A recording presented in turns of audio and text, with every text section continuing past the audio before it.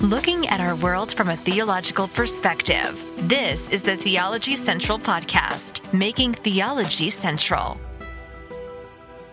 Good evening, everyone. It is Saturday, January the 13th, 2024. It is currently 10:02 p.m. Central Time, and I am coming to you live from the Theology Central studio, located right here in Abilene, Texas, where the weather is out of control. Earlier this afternoon, even mid-afternoon maybe. Now, I've heard different reports, somewhere between 62 to 64. Someone else said it was around 69. It was in the 60s here in West Texas. The sky was blue. The sun was shining. The birds were singing. It was 60-something degrees, the way life is supposed to be. And then all of a sudden, it felt like within minutes, I know that's probably not absolutely correct, but in a very short period of time, we went from 60-something to 43 degrees. It was just like, boom. Now, currently, right outside, right behind me, right outside this window, currently, I'm looking, it is 22 degrees. It was 60s. It was in the 60s today. Now it's 22 degrees. And the temperature is going to drop and drop and drop because this out of control winter, I don't know what it is, winter apocalypse has, invaded Texas. It should not be allowed to do that. Someone should be controlling it. Someone should be stopping it. But obviously it's out of, my control. It's out of your control because no one can stop it. It may be under the control of someone or something, but it's out of our control, right? That's the way the weather works. We can't control it. Now, my transition. Let's talk about control. No, not, okay, I was going to make a music reference. First name's Janet. Last name Jackson. Okay, but we're not going to talk about that kind of control. All right. I know. I apologize. Sometimes music references just come pouring in. Okay, I got to stop. I got to stop myself. All right. But no, really, in all seriousness, let's talk about control. Now, first, I want to imagine your life before you became a Christian. I want you to really think about your life before you became a Christian. I mean, come on. Now, you may have been doing some really, really horrible things, but I'm just talking on a daily basis, just your everyday, go to work, do this, do that, do that. Do you feel that you were in control, or do you feel you were out of control and something else was controlling you? You had no control. You had lost all control, and you couldn't, you would just start yelling at people, screaming at people, punching people. You had no control. Or did you sometimes talk about self-control, developing self-control, learning self-control? And what is self-control for a person who's not saved? How much control? What was controlling you before you were saved? How did you understand the idea of control as far as it related to yourself? Did you think about it? Did you talk about it? Did you ever stop to consider it from a philosophical perspective? What is controlling me? Am I in control or is something else controlling me? What is really controlling me? And then when you became a Christian, I don't know when it was. For me, it was October. It was an October night, Tuscola, Texas. Right, that's when I became a Christian. I don't know the exact date, but it's October, somewhere in the 1980s. I was a teenager. Boom, I was saved. Now, the question is, now forget about me. Now think about you. After you became saved, did all of a sudden you wake up going, whew, something else is now controlling me.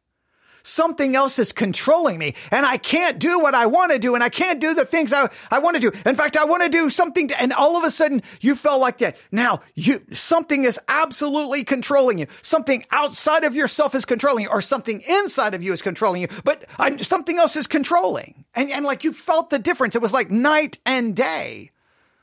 You're now the most in control person that, anyone who's not saved looks at you and go, how do you have so much control? And you're like, something else is controlling me.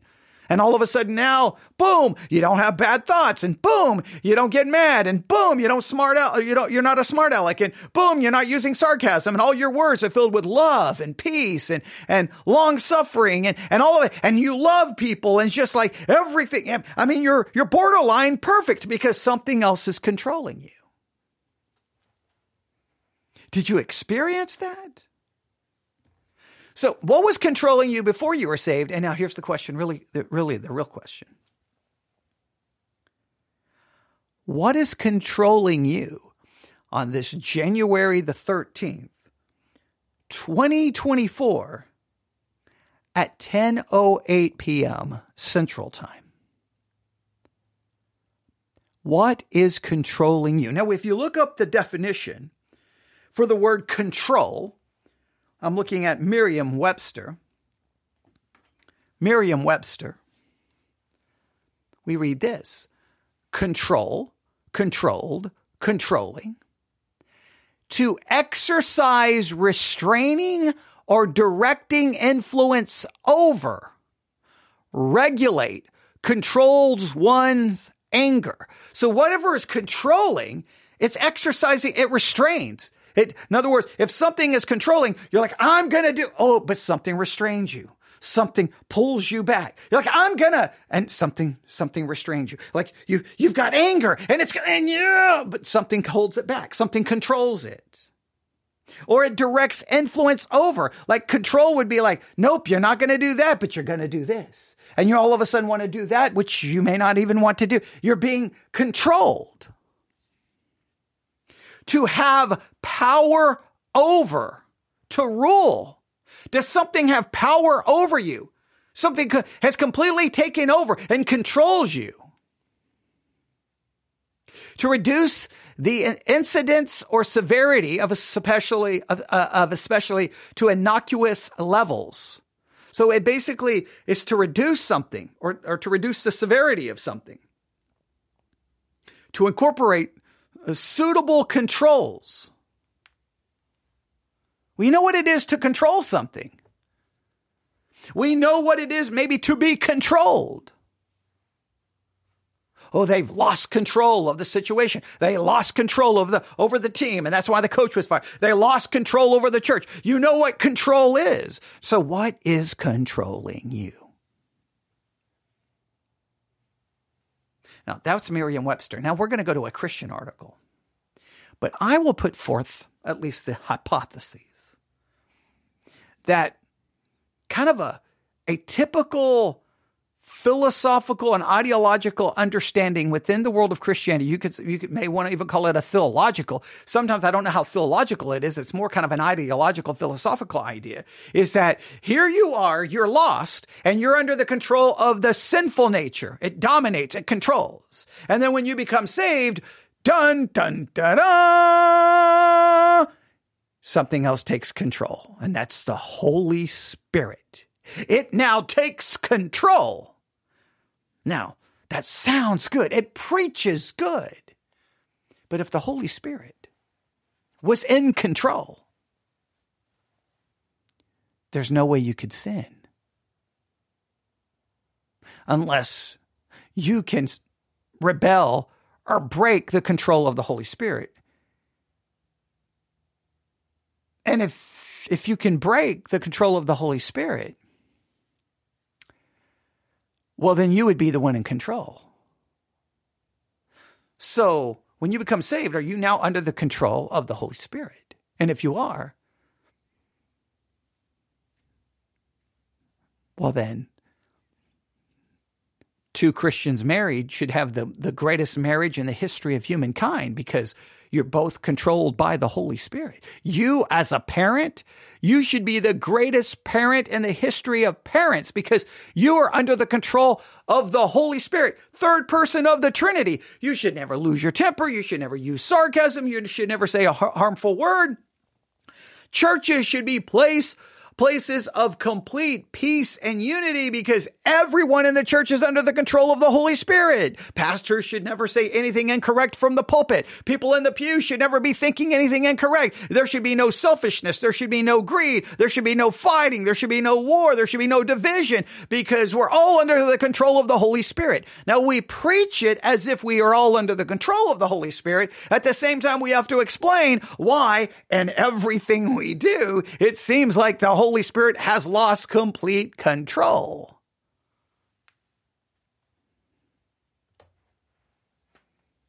Now I have an article in front of me entitled, "The Advantages of a Spirit-Controlled Life." It's going to give us the advantages, the advantages, plural, but the advantage we get of being of a spirit-controlled life. Here are the advantages that you get, that you and I get, being controlled by the Spirit. Now so it assumes, hey, the spirit-controlled life is a possibility, and here are the advantages we get from it.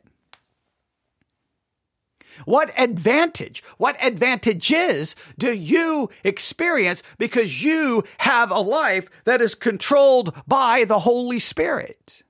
And again, I would question, I could think of a lot of advantages that should be present if the Holy Spirit's really controlling it. I just kind of made references to some of them. If the Holy Spirit is controlling me, I'm sorry, it should be like basically I'm sinless. Not just sinning less, I should be almost sinless. I mean, it's the Holy Spirit controlling me. Third person of the Trinity. Omnipotent, holy, controlling. I think there would be lots of advantages, plural, and a great advantage of having the Holy Spirit control my life. But let's see what the article puts forth. And let's hear, because I think the article is going to put forth a pretty standard idea that's present in the Christian world. Maybe I'm wrong. Maybe I'm right. But we're about to find out. So here we go. First paragraph. Perhaps you've noticed how we can become our own worst enemies at times. Or I'm using a plural where it's a singular. Perhaps you have noticed how we can become our own worst enemy at times. For example, whenever we obsess over things that bother us, our feelings start to spin out of control. And every time we give into ungodly desire, we place ourselves under the oppressive power of our sinful nature. Life would sure be less complicated without worry and temptation. Thankfully, we will never be worried or tempted in heaven, but since we are not yet in paradise, we must remain vigilant. They quote James 1:13-15. When tempted, no one should say, God is tempting me. For God cannot be tempted by evil, nor does he tempt anyone. But each one is tempted when by his own evil desire he is dragged away and enticed. Then after desire has conceived, it gives birth to sin. And sin, when it is full grown, gives birth to death. James 1:13-15. Next paragraph. Do you have any idea what your life would look like if you lived under the control of the Holy Spirit? Now, if we were doing a Bible study exercise, I would stop right there and I would tell you to write down 10 things that would be true of your life if you were living under the control of the Holy Spirit. Now, this seems to imply that, hey, you may be saved and not yet living under the control of the Holy Spirit. So there's a way you can live under the Holy Spirit, but guess who has to live under the control of the Holy Spirit? You do it. So you're really in charge of it. It's like, this is almost the picture churches preach. This is almost the picture your church probably teaches. Hey, here's the Holy Spirit. It's power. It's holy. I mean, it's the third person of the Trinity. The Holy Spirit is, it's not an it, but referencing the Holy Spirit. The Holy Spirit has this power and this holiness, but you can have its control, but you have to somehow submit to its control. It's like the Holy Spirit's there going, hey, I want to control you. I want to be completely in control of your life. But, all I can do is just kind of wait here. And then when you show up and go, okay, you can be control. I can be in control. Thank you. And then the Holy Spirit's in control. And we're off to victory and peace. And it's wonderful. It's rainbows. It's unicorns. It's Skittles. Life is wonderful. And then all of a sudden, then it's dark clouds, thunderstorm, hurricane, tornado, hailstorm, wildfire. It's disaster. What happened? Well, you stop wanting me to be in control. So the Holy Spirit can't be in control until we allow it to be in control. And at any point, we can take control. It's like we're like do you remember driver's ed, right? Right? Do you remember driver's ed? You could be driving, but at any point, the teacher could take control, could hit the brakes, could do something. Do you remember that?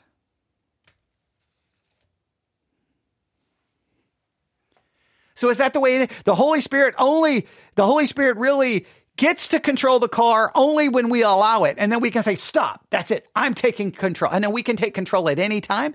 At that point, who's really in control?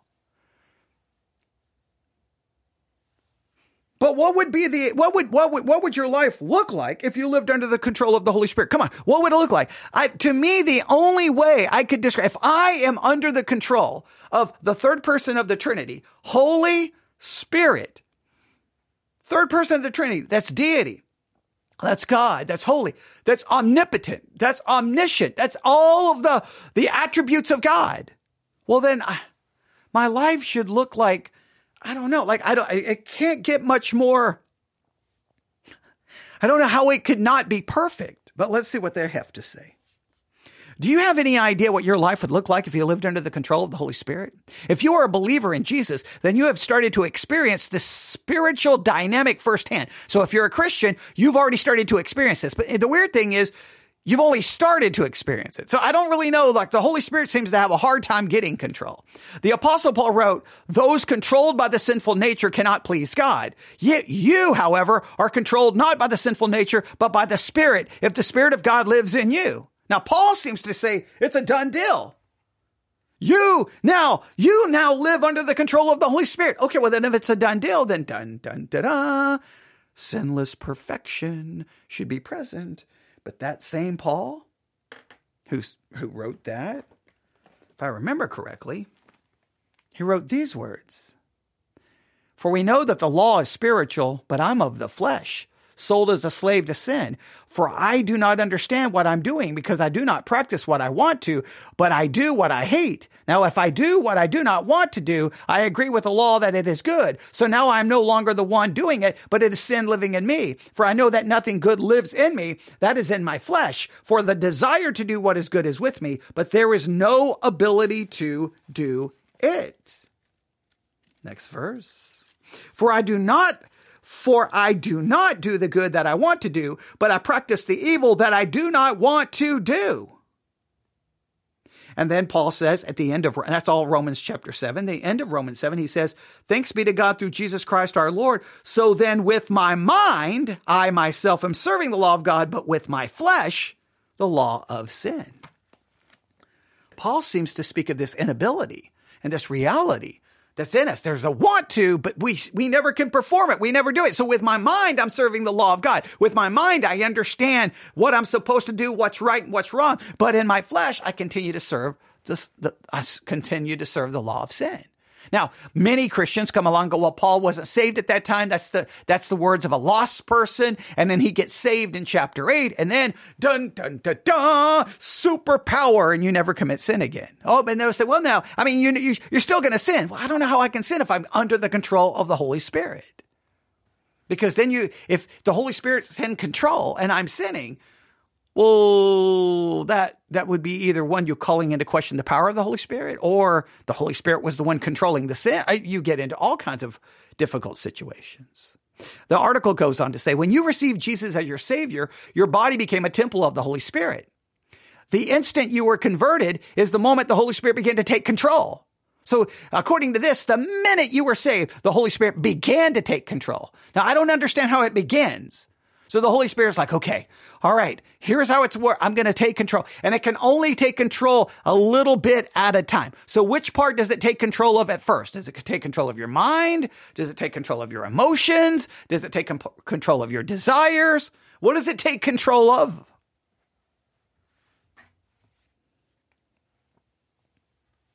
The old you was put to death. Now, the old me was put to death. The old me was put to death positionally, or was the old death put to death practically? Now, if the old me was put to death practically, then that means the sinful nature is dead. And if the sinful nature is dead, then even without the Holy Spirit, I should be able to live a sinless life because I no longer have a sinful nature.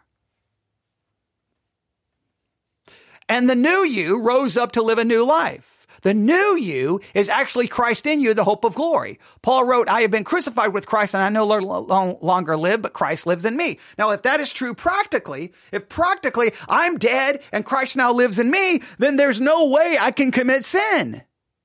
If you make that true practically, then sinlessness is the end result. If you understand that positionally, I am dead. Positionally, I live in Christ. The old me is gone. I stand in Christ, perfect, holy, free. That is my truth. That's my positional truth. Practically, I'm still sinning. And Christians have a hard time drawing this distinction. I think sometimes we take positional truth and try to argue that they're practically a practical reality. The only problem is anyone claiming to be a practical reality is lying to themselves. And over and over and over, Christianity for 2,000 years have shown what the practical reality is. You're a sinner. I'm a sinner. You sin. I sin. Look, just if you don't believe it, look at how great everyone looks on a Sunday morning. Look at all the parents and look at how holy they look, how godly they look. Oh, they say amen. They raise their hands for the praise songs. They may throw some money in the offering plate. Oh, they look good. They may sign up for small groups. They may be, they look so nice. It's wonderful. Just all you got to do sometimes is talk to their kids. The kids will say, mom and dad said this and and then dad got mad and then mom said this and then mom got mad one time and said this and then do this and they talk about this and that's not even if we could actually get into what's going on in their minds. It would probably be like, if you could take that nice looking congregation and for 5 seconds flash what's really going on in their heart and their mind on the screen. It would be everybody in the church would scream and they would be like, ah, and they would all run out. Oh, I know. That's not true because we're dead. And what? Positionally, you're dead. Practically, you're very much alive. And your sinful nature is very much alive. That's why you continue to sin unless you're pretending that you don't. And you can pretend that you don't. Nothing good comes from pretending. But they go on to say, all right, now that you are free in Christ, you've started to experience joy of being set free from sin. So now you're free from sin. See, now again, they talk about this practically. If I am free from sin practically, then why do I sin? See, it's so weird how Christians preach this. You're dead to sin. You've set free from sin. You now have the Holy Spirit. So if you've got literally a power source, the old is completely dead. I mean, we should literally be like, they should be on CNN right now going, look, the most perfect marriages, Christian marriages. The most perfect parents, Christian parents. The most perfect citizens, Christians. The place with the greatest unity and love and peace and joy, the church. No, they don't report that. They don't report that. In fact, I can go to a Christian website here. I can go to a Christian website. See here, I'm going to go to a Christian website. I'm just going to tell you what immediately headlines I see. This is a Christian website. All right.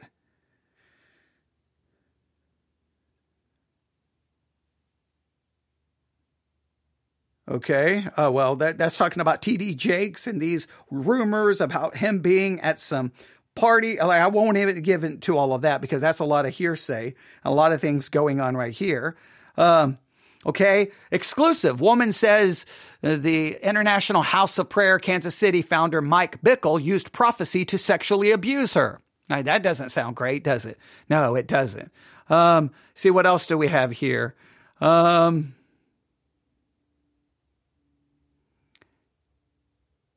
Chicago area megachurch pastor on leave due to the use of alcohol and concealment of wrongdoing. All right, let's see what else do we have here. BBC investigation, world-renowned televangelist accused of repeatedly raping female disciples over decades. This is just stuff on, I just went to a Christian website and just started pulling up here, just really quick, it's just, and that's just immediately what's there. If I load more, oh man, there's someone else resigning because of some scandal.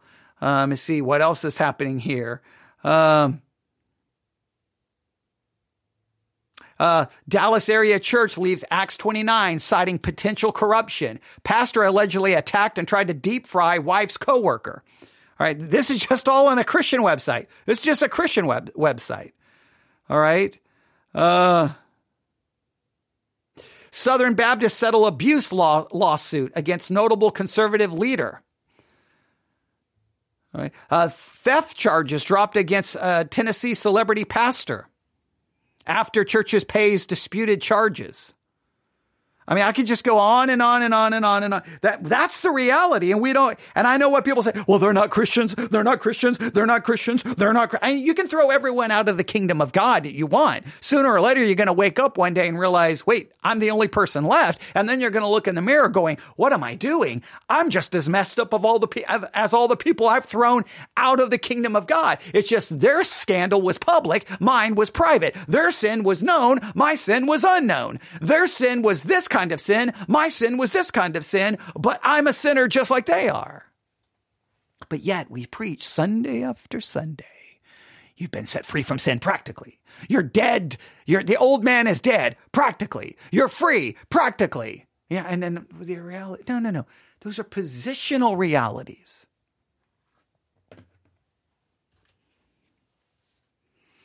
They go on to say, now that you're free in Christ, you're starting to experience the joy of being set free. In other words, you're now completely free to say no to temptation. Now, you're completely free. Now, according to this, you now have the ability to say no to all temptation, meaning you have the ability to be sinless. That is a typical Christian teaching. You now have the ability. So you should never sin ever again. Now, look, immediately people will say, well, yeah, I can say no to this. And okay, maybe, yeah, you pat yourself on the back on all the things you can supposedly say no to. Maybe you can say no to alcohol and drugs and pornography. Maybe you're like, man, you're looking really good. But trust me, there's plenty of sin in your life and you know it. You can pretend all day.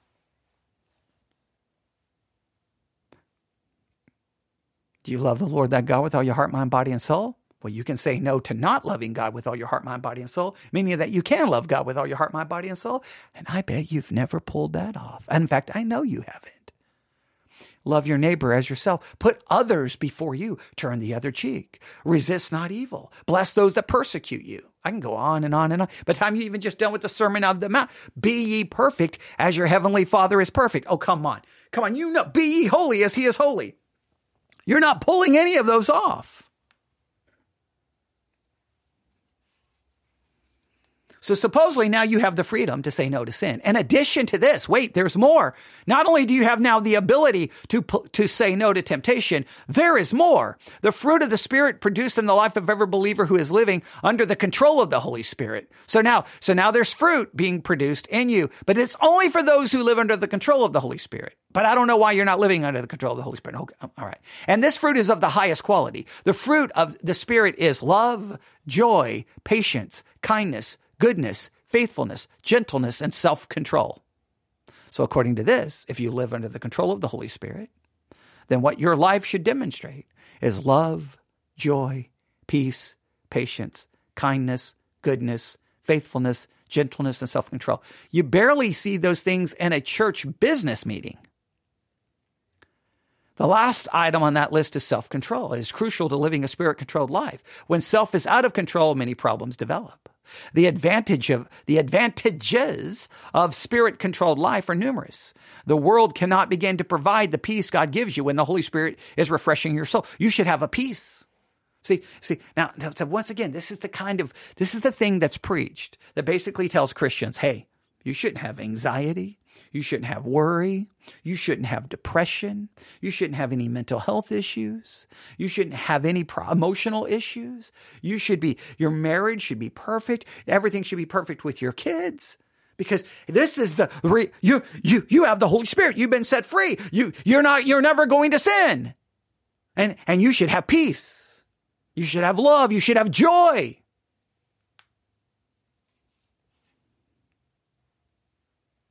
The world cannot begin to provide the peace God gives you when the Holy Spirit is refreshing your soul. Those who belong to Christ have crucified the sinful nature with its passions and desires. Since we live by the Spirit, let us keep in step with the Spirit. How so? By saying no to any thought, word, deed that grieves the Holy Spirit. Hey, you can say no to anything. And guess what? Then you get all of these things. You say no. Why? Because you can. And when you say no, you have all of these things, which pretty much would make someone sound like they are perfect. The greatest advantage of living a Spirit-controlled life is the result. The mind controlled by the Spirit is life and peace. Each one of us gets to choose. We can either dig in our heels as strong-willed, obstinate children, or surrender our soul to God and grow in spiritual maturity. Jesus washes away our sins and fills us with the Holy Spirit when we confess our sins to the Lord and Christ alone for salvation. So what do you say? Would you like to yield yourself to the control of the Holy Spirit? If so, you will first need to trust Christ as your Savior. Apart from saving faith in Jesus, it is impossible to live a Spirit-controlled life. Oh, and I knew it. I knew they were going to go Andrew Murray. You can almost feel the Andrew Murray thing coming. You can almost feel when Andrew Murray is about to show up. He has so influenced the minds of the evangelical world. It's insane. But see the way, hey, now, do you want this? Do you want this? It's right here. Now, the Holy Spirit will take control. You'll get all these advantages. Now, you've got to surrender. You've got to do it. You've got to do it. You've got to do it. Now, so I'm the one really in control. But I guess if I surrender once, is that good enough? No, I got to keep surrendering. So this is the weird thing. We sell this Christianity. Well, the old man is dead. You can say no to temptation. The Holy Spirit will control you. You have all of this stuff, but we always have to have an ace up our sleeve to explain why it's not working. Oh, well, because you did this and you did. It's always your fault. Hey, why do you not have all of these things in your life? Well, it's your fault. You're not surrendering. It's your fault. You keep fighting for control. It's your fault. Well, wait a minute. I thought the old man was dead. If the old man was dead and the sinful nature is gone, then what is causing me to keep rebelling against the control of the Holy Spirit? And how much control does the Holy Spirit have if I can kick him out whenever I want? I'm the one in control then. But nobody bothers to explain any of this. But they're going to quote Andrew Murray. He was a South African writer, teacher, and pastor. He wrote, "It is not as if we had to seek to have more of the Spirit. We have him in the fullness of the gift as it is. It is rather the Holy Spirit who must have more of us. As we yield ourselves entirely to him, he will entirely fill us. It is from within that the blessing must come. The fountain of living water is already there. The fountain has only to be opened and every obstruction cleared, and the water shall stream forth. It must spring from within." See, now the Holy Spirit's there. He will do all of this, but you've got to do it. You've got to surrender. You've got to do this. You've got to do this. Okay, so literally I'm in control of him taking control. But even if I surrender everything and he takes control, obviously I can take control back whenever I want to take control. So I don't even know how much control he really has. But if he has control, I'm pretty much perfect. So if I'm not perfect, it's because I haven't given him control. So literally, no matter what you do, it's your fault. It's your fault. And supposedly it's really bad that you're doing it because the whole old man is dead. You've been completely set free and you have the ability to say no to every temptation. So I don't know what is causing you to keep fighting the control that God could take, but he can't take because you keep controlling because someone is in control.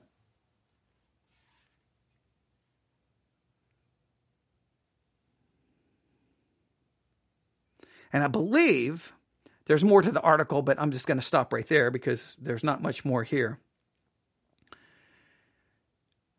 And we've talked about this a few years ago. Right? We talked about this a few years ago. Let me see here.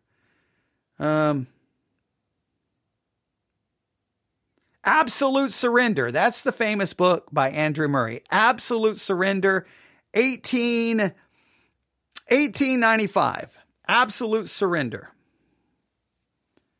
Absolute Surrender. I was exposed to that book numerous times as an independent fundamental Baptist. Have you read Absolute Surrender by Andrew Murray? Oh, that book changed my life. I'm like, I know you. You haven't absolutely surrendered to anything. Okay, whatever. Okay, well, but it's this idea that, hey, like, here's your Christian life. Okay, now that you're saved, now here we go. We got to enter into this new thing. Absolute surrender. Well, wait a minute. I thought in Christ, the old man is already dead.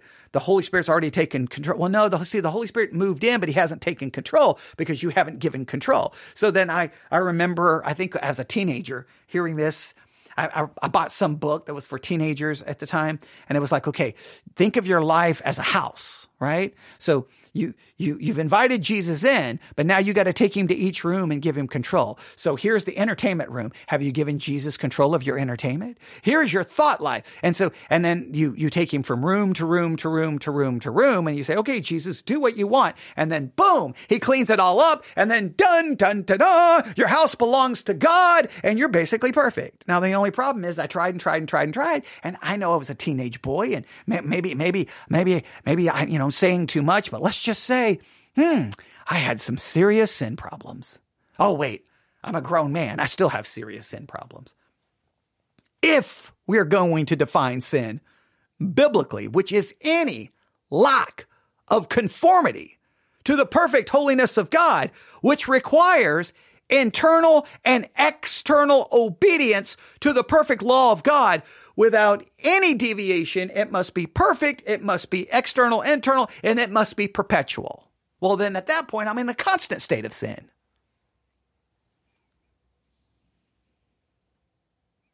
Who's in control? I don't know if anybody really wants to talk about this in the church. We want to sell something. It's like one of those people selling a timeshare. Hey, would you like to be able to go here? And it's on a beach and it's wonderful and it's great. And you're like, oh, this timeshare sounds awesome. Yeah, I'll buy a part of the timeshare. And then you don't realize that with the timeshare, they can throw in these charges. And there's all these, we sell Christianity like, hey, come to Jesus and dun, dun, dun, dun. All those bad things inside of you are dead, gone, no more. They don't exist anymore. You are a new creature. The old is gone. Everything is new. Practically. Now we forget the positional part. In fact, we take positional truths and apply them to practical realities, and we sell it that way. And then someone wakes up one day and goes, none of this stuff is working out the way it was supposed to. Well, nobody cares because they've already moved on to the next person to sell Christianity to. Okay. So then you like, I need someone to get me out of my timeshare because this is horrible. This is not like someone sold it to me. I know, because we sell it this way. No, yes, you are a new creature. The old is gone and everything is new. Positionally. Practically, the old is still very much there. It's right in here. Right here. My flesh, it's right here. My mind is right here. All of me is right here. And it manifests itself over and over and over and over and over and over and over and over and over and over. Just think about this week. What are some things you said this week that clearly wasn't holy, righteous, corrupt communication proceeded out of your mouth? Come on. What did you say? How did you respond to your husband this week? Was it godly, holy, edifying? How about your children? Did you get angry? Did you get mad? Did you say something? Forget what you said. What were you thinking this week? Was it holy, righteous? Come on.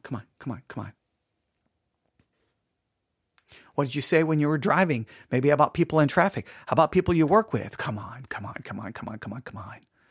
Tomorrow when you get to church, are you going to shake someone's head and go, how you doing, brother? How you doing, sister? But in reality, you don't like them and you hold bitterness against them.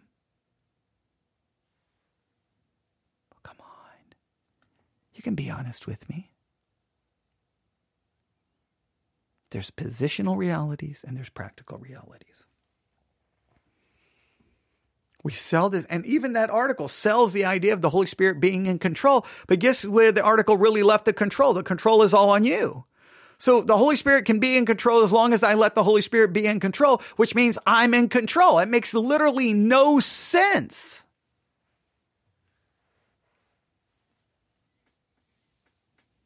And how am I controlling God?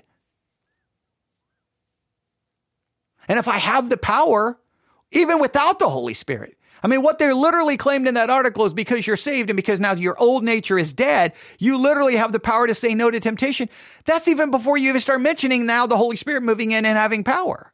You can say no just as a result of the old nature being dead. I mean, I don't know how you preach that and then somehow account for all the sin in your life and the life of all the people in your congregation.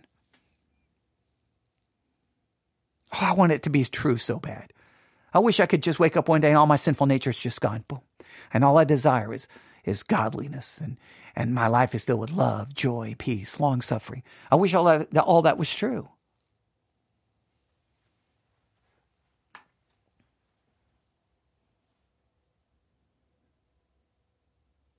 Now, who is in control?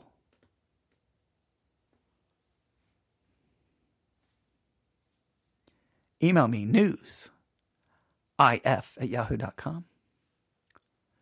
That's newsif@yahoo.com. It is now 10:42 p.m. on a Saturday night. I'm supposed to be at church and, well, it feel like just, 8 hours, 9 hours, 9.5 hours, something along those lines. 10 hours, I don't know. And the next, definitely, less than 12 hours. Less than 12 hours. I'm horrible in numbers. I could figure out the numbers, but I'm not going to worry about it. Soon. Now, there's a lot of things I don't control. I don't control what the weather's going to do. I don't control who's going to show up. I can try to control if I'm prepared.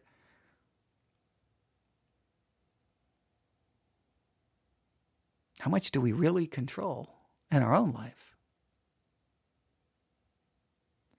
Something to think about. newsif@yahoo.com. That's newsif@yahoo.com. Thanks for listening. Everyone have a great night. God bless.